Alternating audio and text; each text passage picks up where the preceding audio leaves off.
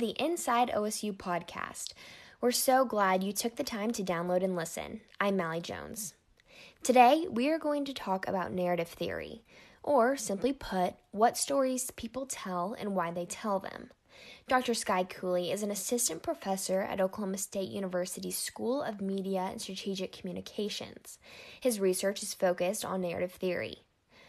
Cooley sat down with OSU's Vice President of Research, Dr. Kenneth Sewell, to discuss the narratives of the stories that people tell and how those give us a better understanding of their perspectives on the world.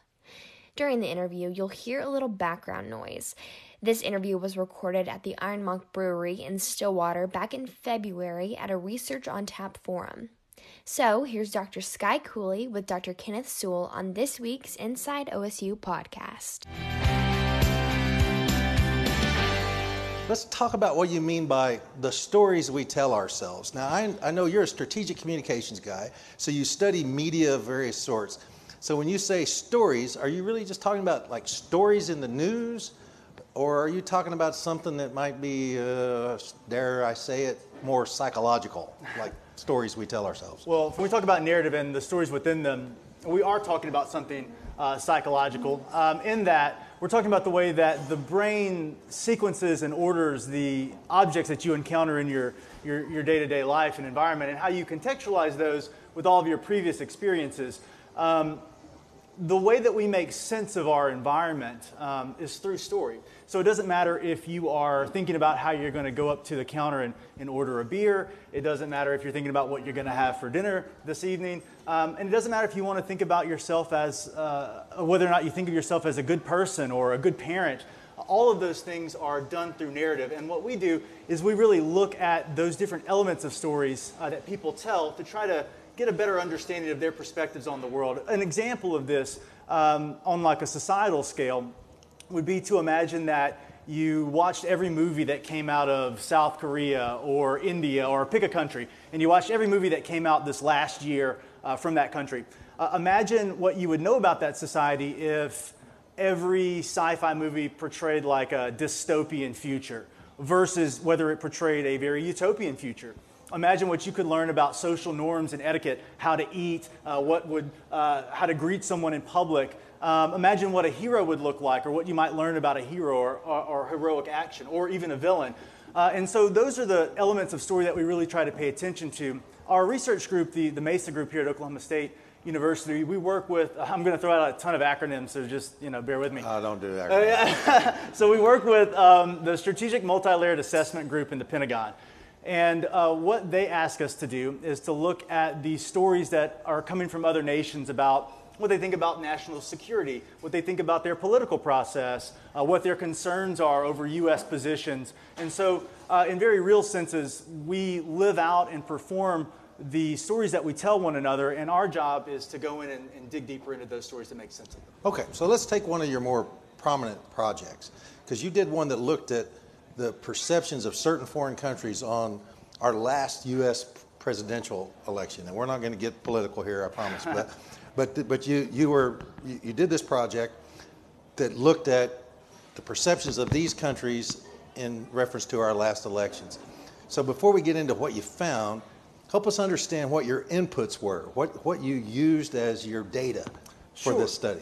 So this study came across from CENTCOM, our U.S. Central Command, and they had asked the think tank that we work with, the SMA, to analyze basically how different nations and areas of the world were going to respond to the potential change of, or the changing of guard that was going to be the new U.S. administration coming in, and how they might respond to one candidate versus the other.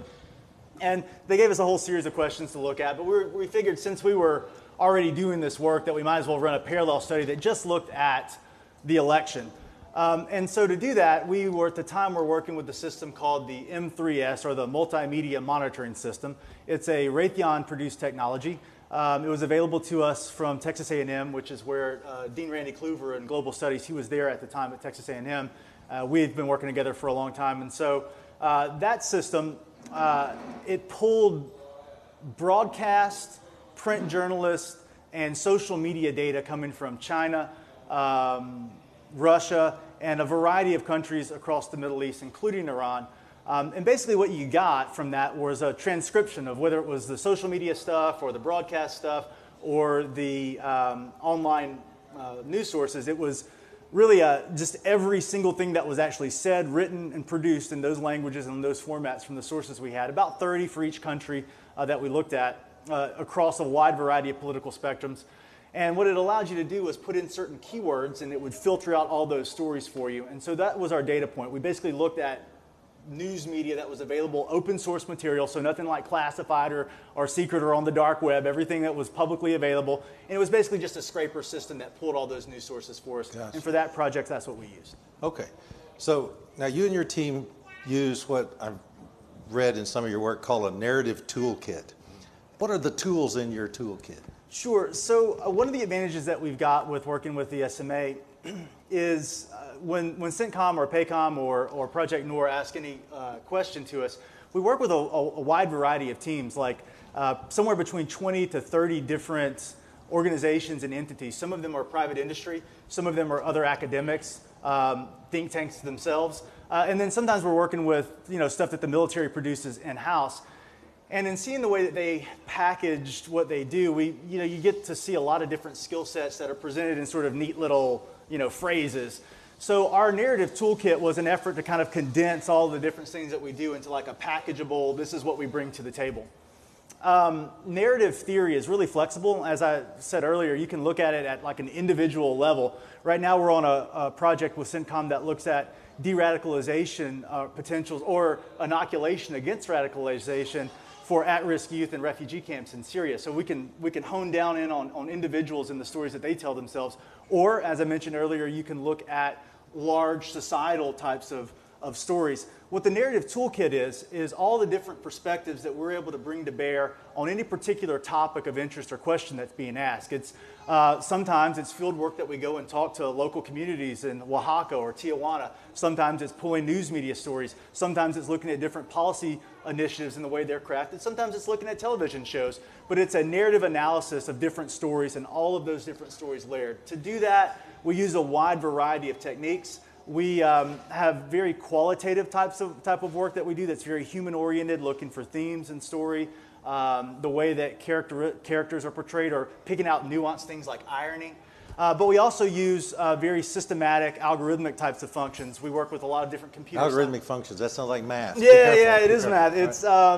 We work with a lot of computer scientists that will help us do word co-occurrences. So we had a project once where they asked us to identify, they gave us a list of names, and they wanted to know every time that name popped up and what places they were going to. So we can do things like that. We can also trace narrative patterns. So if you've ever seen a rom-com, you know exactly how the story's going to end. You know exactly where the rise in action is going to be and the drop in action. You can actually pattern that out visually. So we can do that. And we can also trace the spread of specific narratives. So we're working on a project now with Ohio State University in their Meerschaum Center for International Security Studies, where we're looking at disinformation narratives that come from China and how they pop up all across the globe. And so looking at the geography of it. Exactly. Yeah, you can think of it like an actual structured mapping of it. Yeah. So everything from like a human read to these more metric-driven mappings. So some of this is done by artificial intelligence tools and computer tools, but other of it is done by you and the students you train? That's right. We also just read this stuff and map it out. Yeah, what we try to do for the human side of it is we'll do like a deep dive into the area. We normally work with people, if we're looking at Russia, for example, we have people who have lived in Russia or are from Russia that know the language, that understand the contextual nuances of the environment. So it's not enough just to know the language? No, it's not enough to know the language. You have to have a sense of the place and the people. I mean, imagine listening to the speech that Dr. Martin Luther King gave, or versus reading a transcript of it, how differently it comes across. The human element and all the different nuances and layers that we bring to our language and to the stories that we tell it's very rich. It's not just about reading something. You have to have a cultural understanding. You have to have an understanding of the history of a place. And so we try to bring that in. And that also informs the way that we do not artificial intelligence. It's called human in the loop machine learning, where there's like a human overseer of all of the different algorithms that are being run, just to check and just to make sure that the appropriate context is being applied over to the automated coding. What are the major takeaways from this? How can you boil down what on this project, just to give us a sense of for the book project? U.S. democracy, when on display in a mediated format, makes a really solid case against itself. That's the main takeaway. It's so divisive, it's so binary, it is so oppositional that all one need really do is just put it on display for another person to see, and it's hard to make a case for that system of governance. There's a famous quote of democracy is the worst form of government except every other one that's ever been devised, right? Yeah, that's right. That's Churchill. I didn't get it quite right. Yeah. It's a Churchill quote. Yeah, that's right. And man, you could really see it in the coverage that it was used by more authoritative leaning systems to really validate why democracy is a chaotic, turbulent, not something that you'd want to necessarily adopt. Some of the more specific takeaways to the Middle Eastern region, I would say that there was really a want for stability in U.S. policies. That was tied to a victimization narrative that we found throughout the coverage. A lot of Middle Eastern nations really viewed themselves as being victimized by U.S. policies, and what they wanted more than anything else from a U.S. president was just stability. Just tell us what you're going to do. You know, what's the plan here? Like, what's the logic behind what you're doing? And as soon as we know that, you know, we'll kind of adjust and we'll be okay with. From Chinese perspective, what they really wanted more than anything, matching a narrative of presenting themselves to both the domestic and international audience as an ascendant superpower, as it were. The key to their whole system is access to the economic marketplace, right? That the status quo of the rules and free trade were going to remain so that they could, you know, maintain their rise in middle class. And so they were very anti-Trump in their coverage and were far more leaning towards Clinton just because of that very factor. And then Russia, man, over the years, it's just become, there's been so many resets with U.S. administrations in Russia. They never work. And so the Russia's presentation was really just sort of looking for easy, soft punches to hit the U.S. with. Kind of chinks in the armor. Yeah, that's right. And to point them out, you know, just over and over again, like to highlight this is why you don't want Western-led democracy. This is why Western-led democracy is hypocritical. And again, from the Russian side, they have been presenting themselves as sort of on the outside of the West looking in for quite some time now.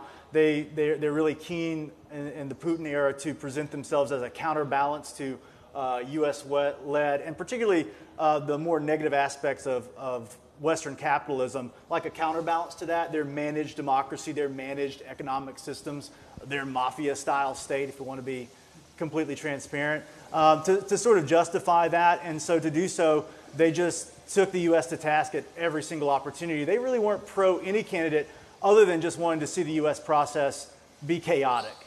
Who can really take your research and turn it into something that is positive for our national security? Most of what we do, as I said before, is we work with these layered teams, right? So one question, 20 groups looking at one question and then sort of synthesizing that all down. Most of the groups that we work with, most of the people that work in the policy side that we're on, they're running some kind of like algorithm. They've got some kind of machine learning tool that they're applying to whatever the problem is. I'll give you an example of this. The Athena project run at George Washington University, they're almost on every single project that we're a part of, and they're really just a wargaming system, right? And so they look at all the resources that a country has militarily, they look at all the resources that you've got, and they say if country X does this, then country Y is going to do this, and they sort of game it out that way. And that's great, and there are some aspects where those kinds of predictions work well. The advantage of our system and our narrative toolkit is that we don't deal in prediction at all.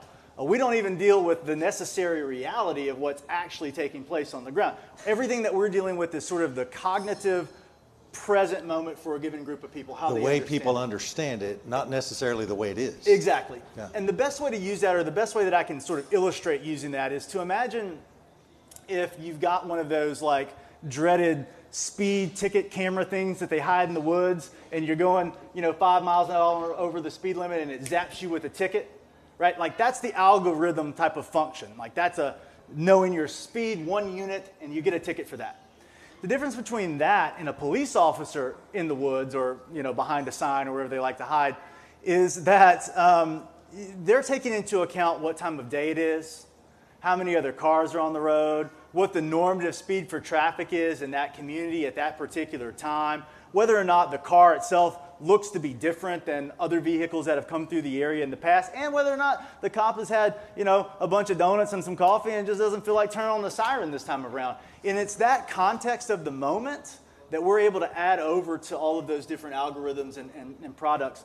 And so in many, many ways, the way that our product is used is to give real practical insight into the decisions that are being made from, without our insight, a really one-sided perspective of policy making. And so that's how we... So policy making, so that includes potentially politicians using this information, or diplomats, or military leaders? Who really use it? We do work with Global Ties, which has got a diplomatic function, obviously. We're sort of increasing our presence with them. But most traditionally, we've worked with General Votel. We've worked with a number of different colonels and majors in CENTCOM. My level in the academy is an assistant professor. I talk with mid-level commanders in the military basically once a week. I inform the MESA group, our team informs them on whatever relevant question they're asking. We're giving them a perspective on that. And we do that weekly. So we talk with military decision makers. And then at these senior review groups that the Pentagon has, we get to talk with both policymakers and command leaders for various branches of the U.S. military. And now that we've been working with DHS for the last year and a half, I guess. DHS, Department of Homeland Security. Department of Homeland Security. Yeah. We've been working with them for the last year and a half, and we do get to talk to some policymakers and some of their more senior members that do the job of relaying the policy to the policymakers so that we don't have to get super political. So the kind of the term that's been around for the last few years this makes me think of is, in the Vietnam era we had to take the hill, win the battle. But since then we've heard a lot more about winning hearts and minds. Mm-hmm. And to win hearts and minds, they have to understand how people are making sense of what's going on. Yeah, no joke. So literally, Friday of this last week, we were talking with folks from Department of Homeland Security on a project that we've got upcoming. And one of the policy writers, we're looking at migration coming from the Northern Triangle. That's Guatemala, El Salvador, and Honduras, and just the collapse of that whole area, the state collapse that's happening, that's fueling the migration crisis. And what this person was asking was like, hey, it would be great if you could just give us like a lexicon of terms that we would use so we wouldn't sound so one-sided. Like, just how do we even talk about migrants, the migrant journey, in a way that would resonate with those communities? So everything as simplistic as like particular terms of language to elaborate as the actual origin stories as to why a problem's happening. We give insight to those. Gotcha. Okay.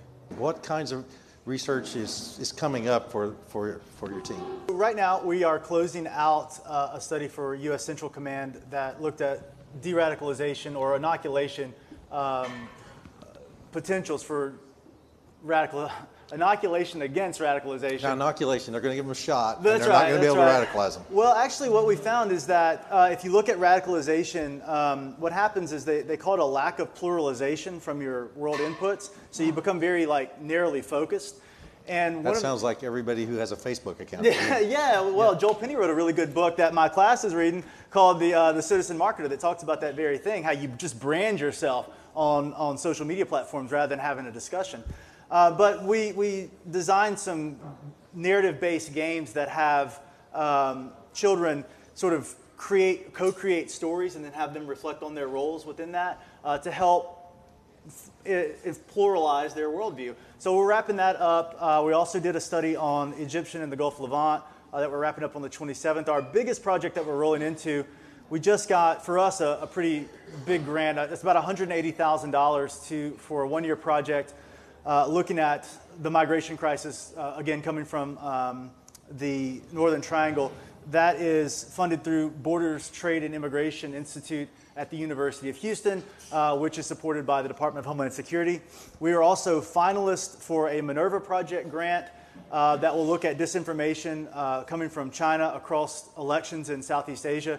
We're partnered with Air University, Ohio State's Meerschaum Center. So disinformation. People hear that term a lot, especially nowadays. So we all know what information is, and we know what misinformation is. We've been told something that's not true.